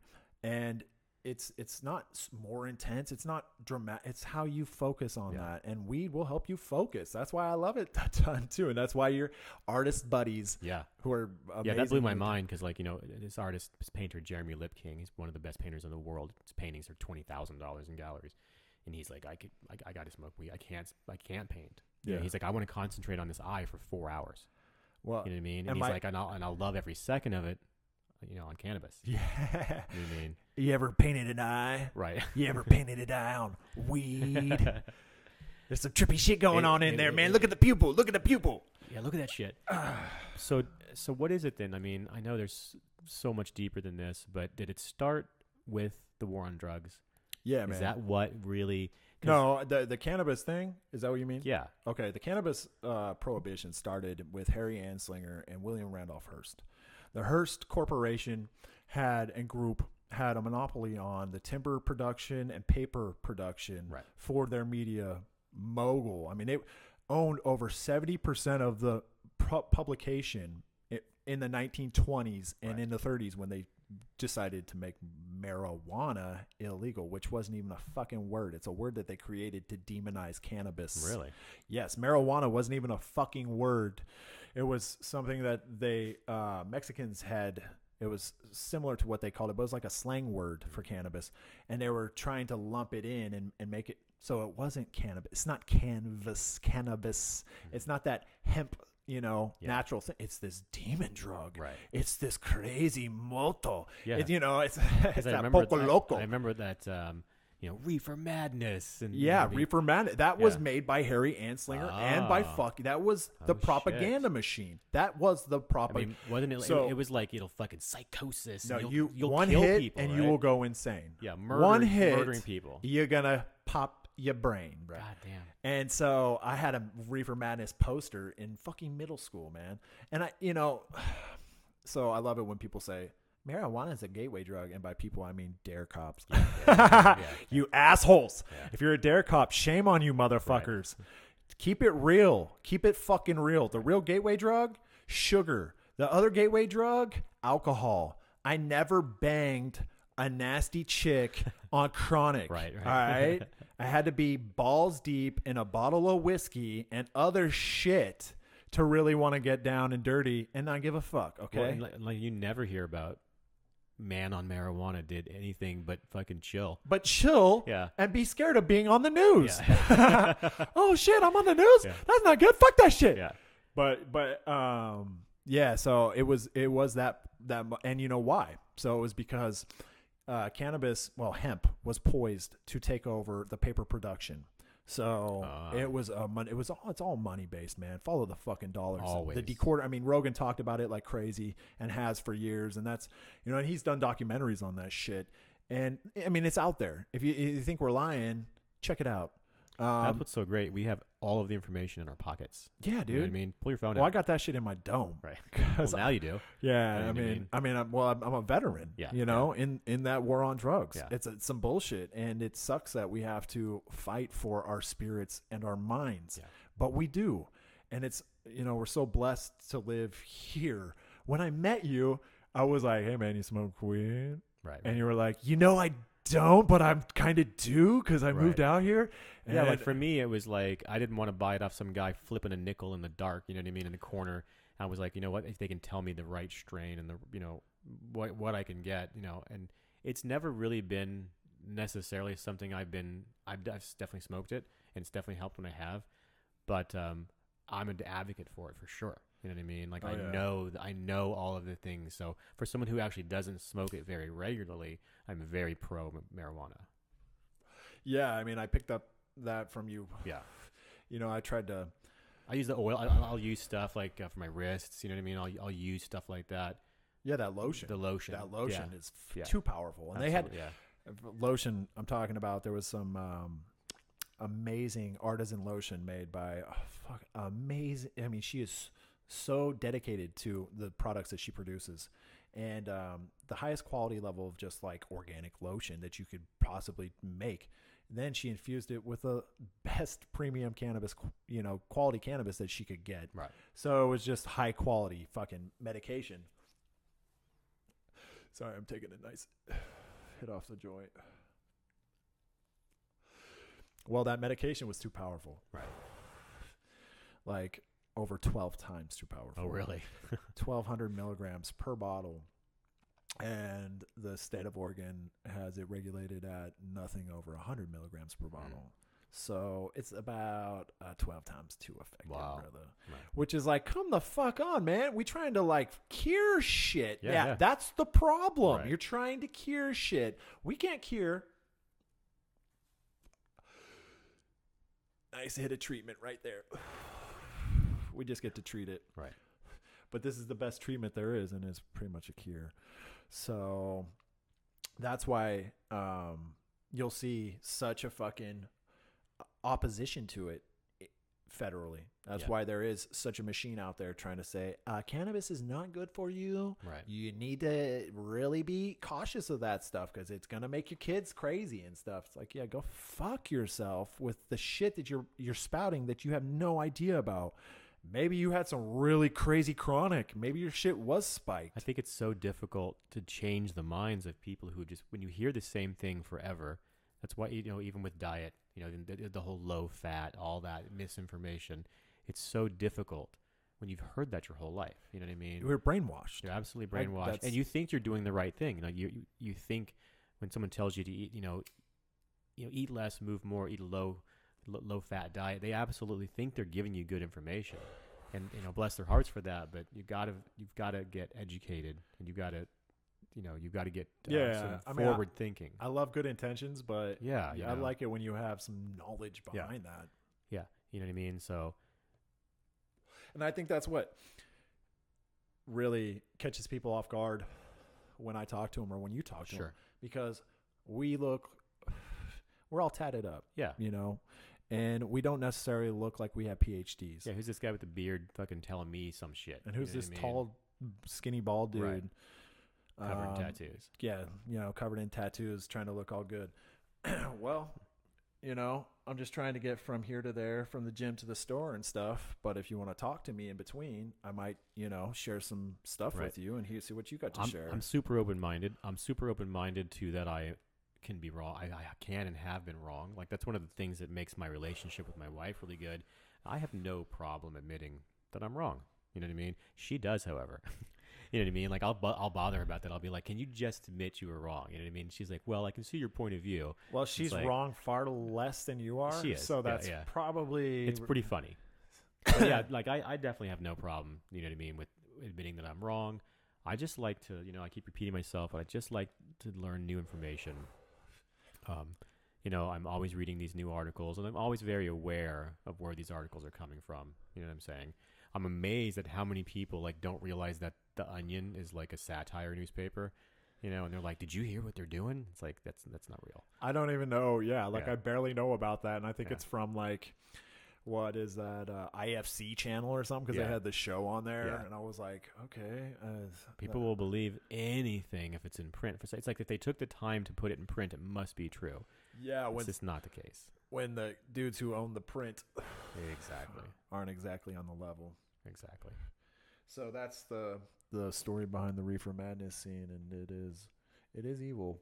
And the same thing goes on with hallucinogens. They say that, I was just talking to a guy today at Ball when I was getting my stretching on and getting ready to leave, about hallucinogens and how shamans say that we should be doing hallucinogens every 3 months. I mean, not hardcore stuff, but at least maybe some mushrooms. Right. To kind of reset that spiritual clock. Yeah, everybody that I've ever known or read about that took hallucinogens can't say enough about it. Jim Carrey.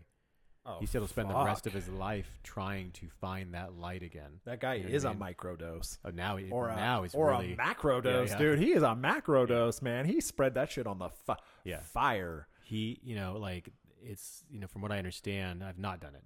You know what I mean? But from what I understand, it's literally like being reborn. Well, it depends on what you do. Yeah. Ayahuasca. Those the DMT.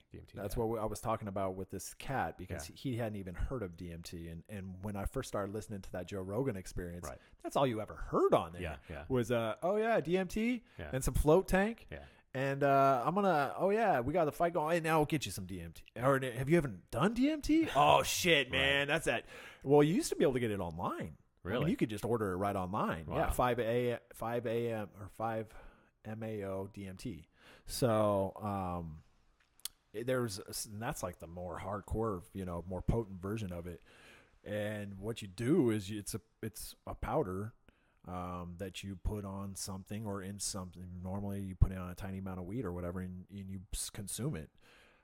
You burn it, and you take big deep breaths of it until it kicks in, and it doesn't usually take too long to kick the fuck in. And when it kicks in, you're not moving. Yeah. I mean, you can move, but it's one of those overwhelming experiences, and it comes on like it seems that. difficult for somebody to describe what it feels like. That and like go watch Doctor Strange. Yeah, I mean, it's on Netflix.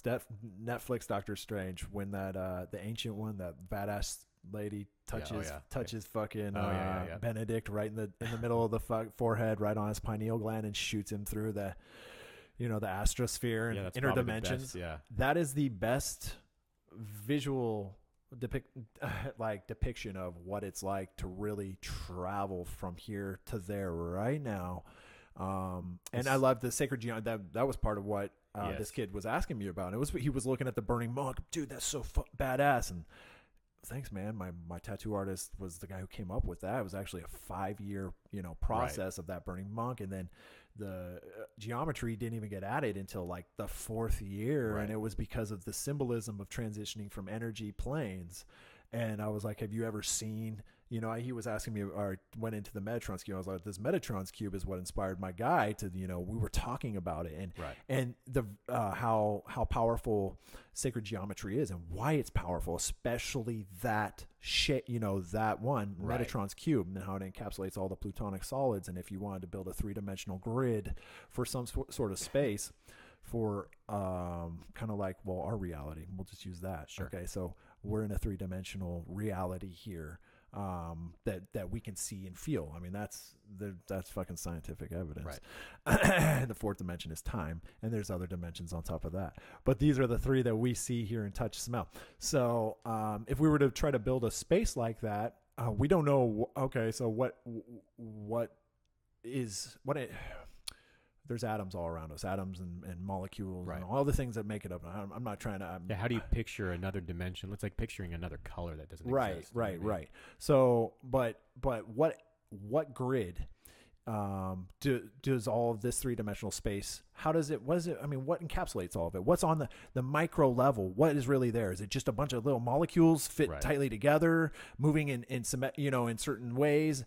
Are they here, are they... moving so fast that we can't see them? Are they moving through inner dimensions? What's going on? Well, we don't really know. But when you take hallucinogens, you get a glimpse in on some of what's going on there. And so many commonalities are sacred geometry. And I think that there's something there with that. I think that because it is the greatest base for like a grid for building a 3-dimensional world. If you were to try to do that, to construct something that would be supportive for having 3-dimensional reality going on in there, then a physical, reality, then I think that would be an amazing pattern to start from, because it's infinite. It can expand and shrink onto itself infinitely. So it's just a great universal shape to do something that when you are in construction like I am, you realize that there's things beneath things that support things, a foundation, a structure, a skeleton. We can normally see those things. Just because we can't see something doesn't mean it's not there. Do you think that possibly there are other things existing that we just don't see? 100%, man. So and you just can a different dimension. Totally. I mean, I've seen other dimensions, and that's what. Do you think sometimes when people see ghosts that's possibly? It could totally be. You know what I mean? With ghosts, spirits, demons, forces, energy forces, there are so many different ways to try to describe something or talk about something.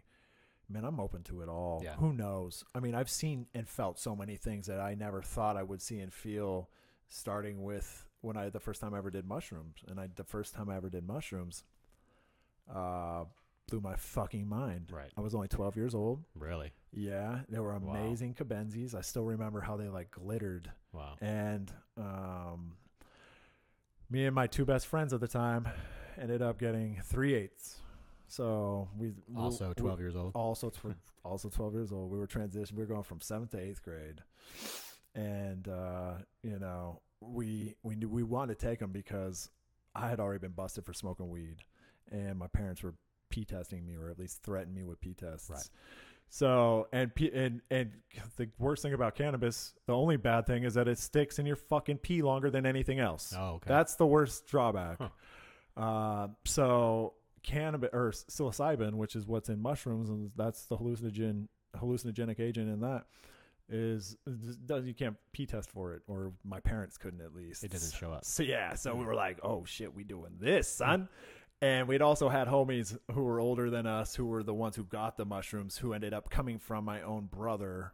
Sorry to blow you up, bro, but you know it's true.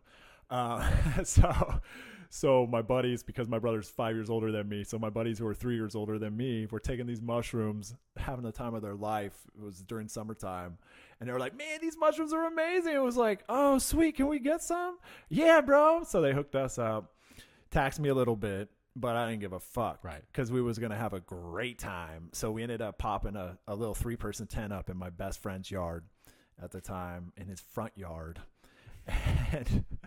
And we set up our fucking sleeping bags, and we heard that if you drink orange juice, it really intensifies the mushroom experience. I like how you hadn't even taken it yet, but you were ready to make it more powerful. We were so ready for the full Right. experience. Right. And like I said, our other friends had already done the test drives, so they were already Right. well experienced in how effective these were.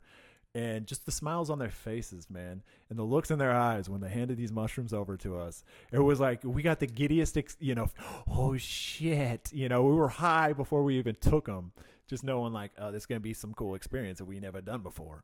Well, little did I know how crazy that experience would be for me, because by the time I was 12 years old, I had already lived a pretty experienced life, man. Like I said, my grandmother had died.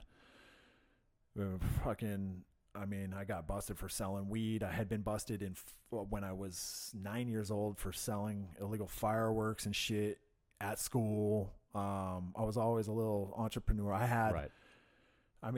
The list goes on, but I was definitely one of those dudes who would go out and test the waters and push boundaries and see what I could get away with and shit, because I wanted to know why. I wanted to see what was up. I want to live in life, and I want to fucking expand. But I had a very controlling, domineering father, first off, who was a religious dude and a total hypocrite and alcoholic. So I rebelled. So anyways, that was a glimpse. So we wanted to have a good night. Me and my 2 best friends. Right. Set it all up. I remember we took the mushrooms like 8 o'clock. It was still a little light out. It's middle of summer. We go, okay.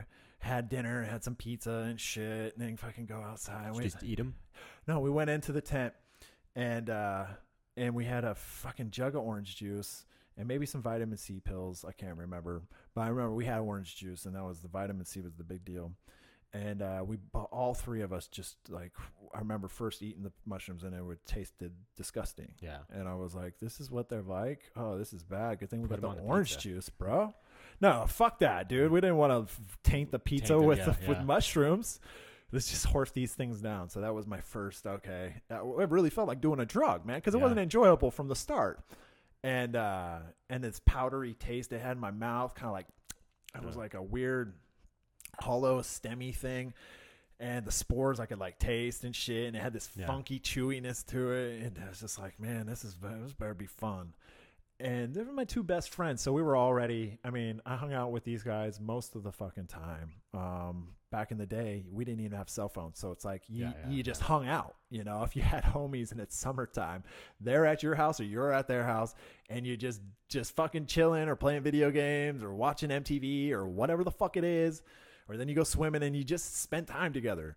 And that's how it was, you know? You didn't fucking have, the big thing was cell phones, So we're just chilling in a tent talking and stuff, and didn't know how long it was going to take for him to kick in.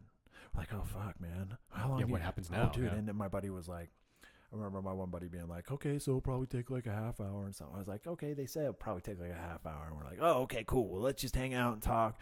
And we might have just been bullshitting for a little bit. And then all of a sudden, I felt my cheeks just start to like rise. And I was like, I think I'm smiling. And my buddies go, you are smiling. I think I'm feel like I'm smiling. And I was like, am I smiling? And we were all like, it was just getting dark because it was just in the tent. It just, it hits like 9 o'clock.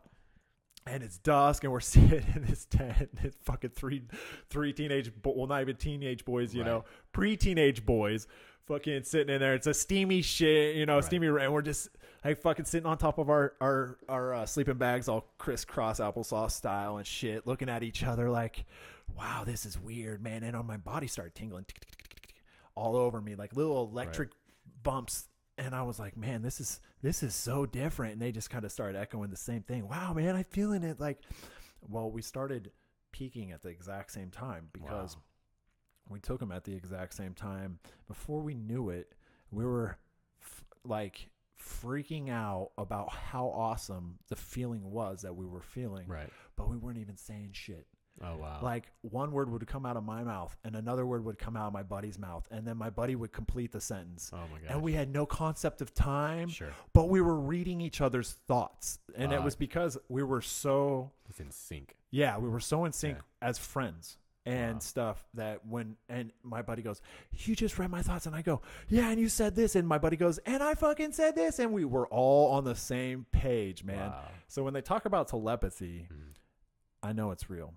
I've actually experienced levels of that. I'm not talking about being able to read every single one of your thoughts, but being in sync with somebody on that level where you get in tune to some other fucking frequency and you really are receptive to that shit. Right. It's really there. And they have been able to scientifically prove that with ayahuasca and telepathine. But yeah, I mean, it's amazing. And that's the power of the human brain. Yeah. So it's amazing to think about how many things are untapped into, you know what I mean? I mean, I know there's that saying, it's like, you know, we only use 10% of our brain. And it's like, well, if we used 100% of our brain, that's called a fucking seizure. You know what I mean? So yeah, I think I think they're saying it wrong. You know what I mean? We're using the right parts of our brain for the right things, but there's things that we are not tapped into, which ayahuasca would definitely. Yeah. And I think maybe that's why hallucinogens are illegal because they open up pathways and they send blood flow to parts of the brain that get you thinking outside the box. It's comforting for me to know, or at least to think, if I go outside tonight and get shot, that hopefully some DMT will kick in, and that's what I'm going to feel. Hopefully they don't shoot you in your pineal gland. Yeah, dude. Fuck. But, you know, it's, you know, when you hear this light at the end of the tunnel and stuff like that, I'm wondering how much of that is the release of DMT. And then there's also that philosophy that the light at the end of the tunnel might actually just be your first memory of being born. And coming through that birth canal. Yeah, absolutely. And that makes sense too, because I've had experiences where shit does flash through you. And I can remember stuff from way little. I don't remember that. Yeah. But it makes sense because you were aware. That was your first real perception awareness. Yeah, it's weird. Like when you have these memories, like I remember being like 4 or 5 years old. And my older sister took me to a park that was maybe a block from our house, and I was playing in a sandbox. And I remember it because I put my hands in the sandbox to dig, and there was a broken bottle in there, and I just cut my fingers up really bad. Oh, man. And so my sister freaked out, and she was running me home, and I was bleeding everywhere. My parents freaked out, you know what I mean? But I remember that, but I certainly don't remember the day before. Or you know, and I also remember, like, that seems, okay, that makes sense. You would remember that. You were bleeding. But I'll have these random memories of, like, watching cartoons and eating cereal. But, like, why that day? You know what I mean? Right. It's so interesting to think about. And I've moved around my whole life. I've lived everywhere. So I'll have these memories. I have no idea where I was at, what state I was in. You know what I mean? Super interesting to think about that stuff. Memories are such a trip. Yeah. But, you know, and they say that the strongest link to memory is smell. So absolutely, that you smell something and it can take you back. The first girl I ever kissed, she wore Carmex, the little, you know, and like 20 years later, somebody had just bought Carmex, and I immediately was like, holy shit. Just took you there. Immediately. Oh, yeah. You know what I mean? What do you think of, is salvia similar to I mean, salvia is another, it's more like DMT. Well, yeah, it is. But everybody I know that's taken salvia said that you take it once and you'll never do it again. Yeah, it's not. You're gone, right? You're just. My brother had a fucking crazy experience with salvia, so I never did it because it wasn't. He scared me with it. Yeah, Sean King as well. He said he did it once. He said that he heard all this shit, and he was like, you know, he smoked a lot of pot, and he was like, that ain't shit. Give me that. And he said he took a big hit and nothing happened. And he took another big hit. Yeah. And then it was fucking, he said he just saw colors and like felt like he was inside of a fucking matchbox or something. You know what I mean? Just absolutely. Well, that actually does kind of sound like DMT a little bit, but nothing like the raw experience. Yeah. And for all of that stuff, you better have your intentions right. Yeah. This one cat I was talking to today, he goes, shit, man, that's not, I don't know if I'd be down for some DMT, because that's not, I was like, well, yeah, I mean, you don't want to just do it before you go to the grocery store, dude, Right, or because your homie's like, hey, bro, you want to burn up some DMT? Right. Like, nah, dude. Yeah, I don't want to jump into the DMT circle because that's what y'all are fired Seems up like it'd be now. good to like go out in the desert and like with some friends at the right time of year. When you're in the right state of mind. Exactly. And like emotional. Plan it out. You know what I mean? It's something that I will probably try DMT at some point. I've actually talked to my wife about it, and she's interested as well. Yeah. It's going to have to be the right time. You know what I mean? Which it should be. Yeah, I'm interested. I'm just super interested in that. I mean, it sounds incredibly powerful, which sounds scary. You know what I mean? But man, like, I don't know. It is powerful, but it's nice to know what's out there. Yeah. And that's one of those things that it's a tool to go, hey, there's some stuff that you're not perceiving. Yeah. If you want to check it out real quick, because that's what's cool about DMT. When you smoke it like that, ayahuasca is a completely different beast. Okay. And that's a journey. Yeah. So when you imbibe it, drink it with the inhibitors and everything, you better be with a shaman. You better have your fucking guide on point. Right. And he better not be a chuckle face, because you want to fucking have somebody with some proper support and strength there to go, this is why you're at this level, and then we're going to go to this level, and I've got your back, and I've got your front, and we're in this together. Right. And it's proper, it's appropriate, and have all of your desires and intentions in mind, so they get you to the place that you want to go. Now, would you ever be able to smoke a certain strain or an amount of marijuana to get even close to that? Fuck yeah, dude. Yeah. Well, not like to DMT, but to really to fry. Yeah. I mean, shit. Marijuana is a hallucinogen. It's on the most minor end of the spectrum, but it's classified as a hallucinogen because THC is very powerful when concentrated. I mean, I had a hallucinogenic experience with an edible that one of my buddies gave me, because he was like, bro, you buy a ton of edibles. This guy, bless his heart, owns a dispensary. And he thought he was doing me a solid by giving me some stuff to try out. Well, normally I'm super cool being a guinea pig. And these little eensy weensy pills looked so innocuous that I was like, sweet, thank you, man. Well, first off, it was sativa. And I didn't know. It was this strain called green crack, and it was BHO, which means butane hash oil. So it was raw hash oil. So it was hash. I'll just cut. We're talking about very concentrated hash in pill form. And I remember specifically what I had for dinner. I had a whole rack of ribs, because it was my cheat day. and I was hungry as fuck, and I had some potatoes, some like Texas potatoes, and some cornbread, and I ate that fucking pill right after I ate that stuff, because I didn't know what it was going to do, and I was like, okay, Shane probably didn't do me too dirty. Let me just take this little eensy weensy pill. He gave me 4. I took 1, and that pill ruined my night. Really? It took like 2 hours, not an hour and a half. And I'm sitting there, I'm like sitting in my recliner and watching. It took that long. Took an hour and a half. Really? I didn't even know what the fuck was going on, man. Wow. That's what was so shitty. And I grilled my boy about it later on. What the fuck you give me, man? He go, oh, some green crack. I'm like, fuck you, dude. Green crack. How are you giving me BHO of green crack and without a warning pill? Or a warning label. So anyways, I sat there, I was sitting there watching whatever the fuck I was watching, and my mouth just started getting juicy. And I was like, I don't feel so good. And I'm like, what my stomach, oh shit, I might puke, man. And I'm like, oh, I need to breathe. So I was like, do I need to go puke? So I stood up, and I mean, it came on like that. It came on in a minute. Yeah. I'm all just like, oh, I don't feel good. So I stood up, and then it was a complete head change. I stood up, and I was like, oh, that's better. And I stood there and I breathed for about a minute and I took some big deep breaths and I just started feeling all right again. And I was like, okay, yeah, the last thing I want to do is puke up a whole rack of ribs. So cornbread. So I'm like, why am I not feeling good? Still don't figure it out, right? I'm so lit. I'm lit. Yeah.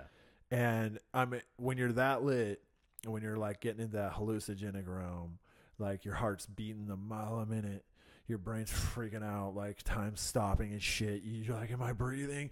Fuck, I need to breathe. Oh, fuck, breathe. Oh, I might puke, breathe. You know, I'm way too high. And I'm just sitting in my own fucking living room, bro. Right. What the fuck's going on, man? So I'm like, did I get food poisoning? Oh my God, that's the worst record I ever had in my life. Right. Oh, fuck, I better call 911 while I can.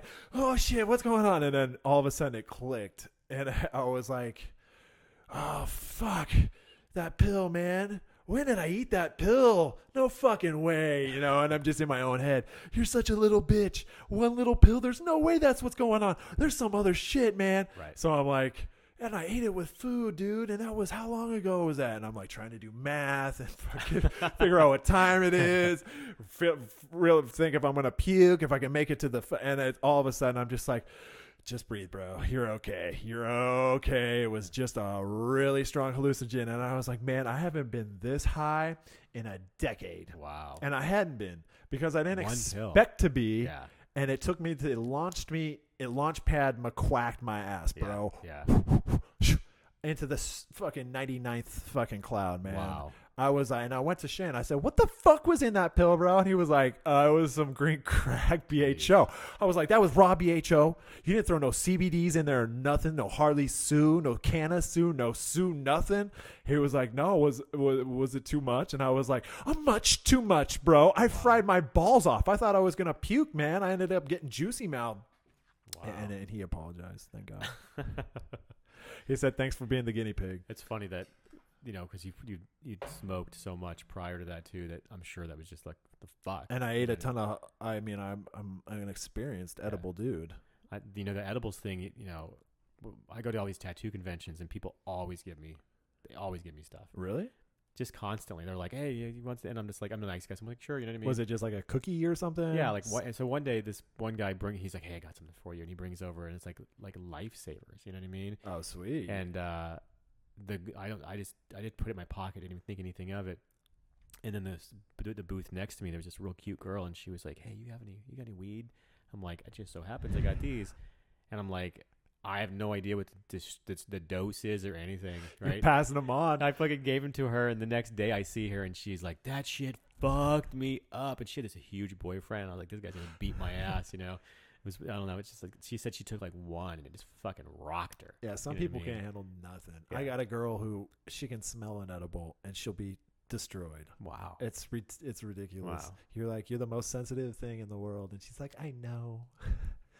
Wow. But I like that about people, and then I'm the opposite, man. I mean, I'm keep trying to build my tolerance, not build my tolerance, but take more because of the effectiveness of that medicine, man. And it's one of those things I have to tell myself, you're not trying to drink a fucking 6-pack or a half rack or a case of beer or finish you're trying to make sure you're medicated with something that's actually going to like create a symbiosis in your body that's going to keep cancers from flourishing or from even establishing, especially from metastasizing. And it's also helping with a ton of my other. So I told you, I had to go to my doctor to get a checkup like 6 months ago because it was right in the winter time. And I was like, I want to go. It was vanity. It was for my fucking beard. Yeah, right. Yeah. And super bitch move on my part, but I wanted to do it because I want my beard game to be on point. And so my doctor was like, all right, well, come see me. And I never really go see him, but he's a cool cat. And the reason I like him was because the first time we ever met, he wasn't even my primary, but I went in there and he saw on my thing about I had a medical card and everything. And he went, man, you're in shape, dude. What's up? You use it. I was like, bro, let me tell you what's up. And he spent 20 minutes picking my brain about cannabis. Wow. So I liked him right off the bat, made him my primary care physician. And so we have a good rapport and he respects my cannabis use. So I went in there he was like, okay, well, we got to run you through the ringer, man. You know, we got to fucking to test you for, you know, STDs. Oh, you know, we'll give you this weird syphilis fucking whatever test and shit. I'm like, God damn, man. I thought that shit was gone, bro. I thought that died with some English king back a couple hundred years ago or something. No, dude, it's the sailors are bringing it back, man. So, okay, well, it's good to know. But, you know, they did this gambit of tests on me to see if they're like an immune system thing going on or what was up. Well, it's just this like inflammation going on my skin, you know, was what the thing. And when my test results came back, it was no surprise.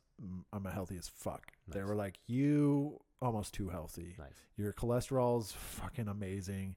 Your cardiovascular's off the charts, which they tell me all the time. My resting heart rate, my breathing and stuff. I mean, it's just nice to hear, though. It's like, yeah. And guess what? I'm a huge stoner. Right. I'm one of the biggest weed advocates you're ever going to meet in your life. I consume the fuck out of it. And I could help educate you about what's good for you, too. That's cool that he was, that he was interested. He was smart enough. Exactly, dude. Because as a doctor, you learn these, you learn all these things a certain way. You know, the guy, Jason Fung, who wrote the Diabetic Code book, he starts off with saying that when he heard about fasting, he was like, you're fucking stupid. It's, he fought against it as well. Right. Now it's his whole life. Well, I mean, he educates people. As we were talking about with the cancer thing, not having nutrition is probably one of the most harmful things of the cancer recovery thing and trying to fight cancer. But we're not talking about fasting when you need nutrition. We're talking about fasting when you have an abundance of calories already stored up, or if you're just trying to get that rejuvenating process started. Get that human organ. In the 60s, there was an experiment, one man, this is going to sound insane, but you can look this up, it really happened, 427 pounds. And that's how much he lost? How much he weighed. Oh, yeah. His team of doctors was looking for somebody, and he volunteered to fast for a year. It ended up going 1 year and 17 days. He would take a shit every 50 days. He lost 287 pounds. Or no, 257 pounds. Sorry. Okay, yeah. Lived till he was 98. Only put back 11 pounds on. Totally healthy. That at the time, the rest of the world was like, he'll die in 30 days. So not that I'm in any way advocating fasting for that fucking long, but he had the fat reserves to live on. He had energy. He had food. You know what I mean? There's pictures of him breaking the fast. He had a hard-boiled egg, and they're like, "How do you feel?" And he's like, "I'm pretty full." I could only imagine what that would feel like, and especially taking that shit, dude. Yeah, like that had to have been a slippery mix. Oh, you know what I'm saying? Yeah, every 45 to 50 days. Fuck. And my numbers are probably a little bit wrong, but it's real close to the weight. Anything close to that's over crazy. 400 pounds lost. Well over 200 pounds. So he lost over half of his weight. Yeah.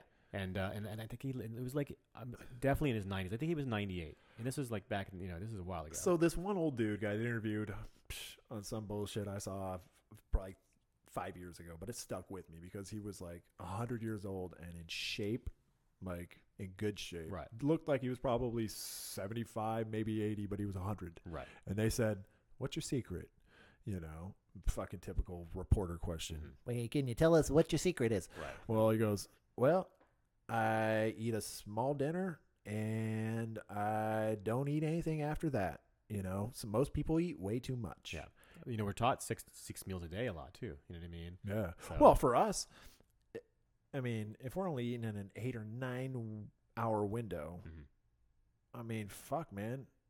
If I could eat 6 times, that'd be amazing. Right. Because that's like eating every fucking hour, right, every hour and a half. Which is hard as... I think people just take that information wrong and just eat the fuck out of stuff 6 times. Well, yeah. Oh, that's what they say. And you should, I used to think that too. Like I would try to eat at least 4 times a day. Not huge meals, but to try to stimulate my digestive tract and to get that going. And I was so off base on what I was actually doing and what my intentions were behind it. Because I was like, okay, I'll elongate my eating period to get those more meals in. They'll be smaller and they're healthy, but I'm going to do that because that's the best way to digest and maintain a level of nutrition. Wrong. Yeah, and that also spikes your insulin's constantly spiked. So yeah, I was always in this digestive process, and I fucking slept like shit, and that was the main thing that made me switch it up. Yeah. with that, I wanted to kind of say too, just remind everybody about the contest that I'm putting out.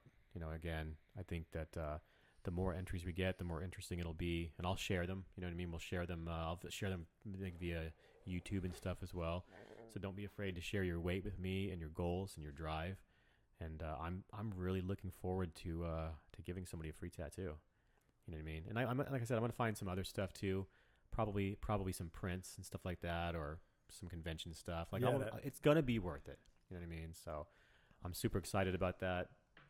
I really hope you guys can spread this podcast around. If you've got some stuff you'd like to hear us talk about, whether it's tattoo related, art related, weird shit related, you know what I mean? I know we tapped into a little bit of ghost stuff. I wouldn't mind talking a little bit more about some metaphysical stuff, just thoughts on it. You know what I mean? If anybody's interested in hearing our thoughts on that, or if you have some cool stories, I got some cool ass alien stories. Most of my family has straight up told me that my mom says she's been straight up abducted by aliens. I have never seen anything personally like that. I wish I had. I want to be like that Dane Cook skit. You know what I mean? He's like, take me up. I want to look around. I want to explore. You know what I mean? But my mom, my sister, my dad, my grandmother, they all have these alien experiences. They even have some of the same marks on them in certain spots. That's some X-Files shit. That's some crazy shit, right? That's the dark arts right there. I'm going to have to get some of them on here and tell their story because, my mom has always said that she was abducted. And she was telling me this crazy story. And I ended up telling my sister, I'm like, what Mom told me? And my sister was like, yeah, I know. I have the same mark. And lifts part of her shirt. And she's got the same mark that my mom's got. And it's kind of mind blowing. You know what I mean? So I can't wait to hear get into stories. Some of that shit. So how do they email you? So you can email me at carltontattoos@gmail.com. You can also message me on Instagram at Joshua Carlton Official. Do you want to send some stuff to you as well? Or? Yeah, I mean, you can reach out to me. It's Sean, SEAN 46. That's 46 and the word and 2. So that's Sean 46 and 2, 46 and 2, like the Tool song. Gotta love some Maynard. Absolutely. So yeah, if you have some questions, please send them to us for either one of us. Definitely ask some if you've got some marijuana questions. I have a lot of questions about that, by the way.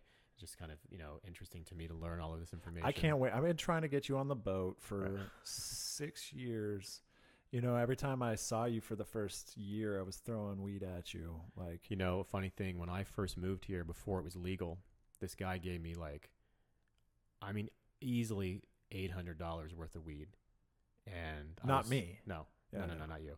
I was so terrified of getting caught with it that when I packed up for the shop and left, I just threw it in the garbage outside. And then a friend of mine called me and he's like, dude, I found this huge bag of weed in your trash at the shop. Who goes digging through the trash, dog? Like, what time you were just you got even outed there? as a fucking diver, dude. What the fuck, man? I was so ignorant to it that I didn't even know what it was worth. And he's like, it's like $800. I sold it for $800. I was like, holy fuck. Yeah. But it was illegal. So I put it in my closet, but you could still smell it. And I was just like, I don't know. This is weirding me out. You know what I mean? So I love that stink. Yeah. So anyway, I think with that, I think we've had a good episode. I feel good about it. Thank you so much, everybody, for joining us. This has been a dream of mine for a long time. I hope this is something you enjoy, and we'll keep bringing it to you. So have a great night.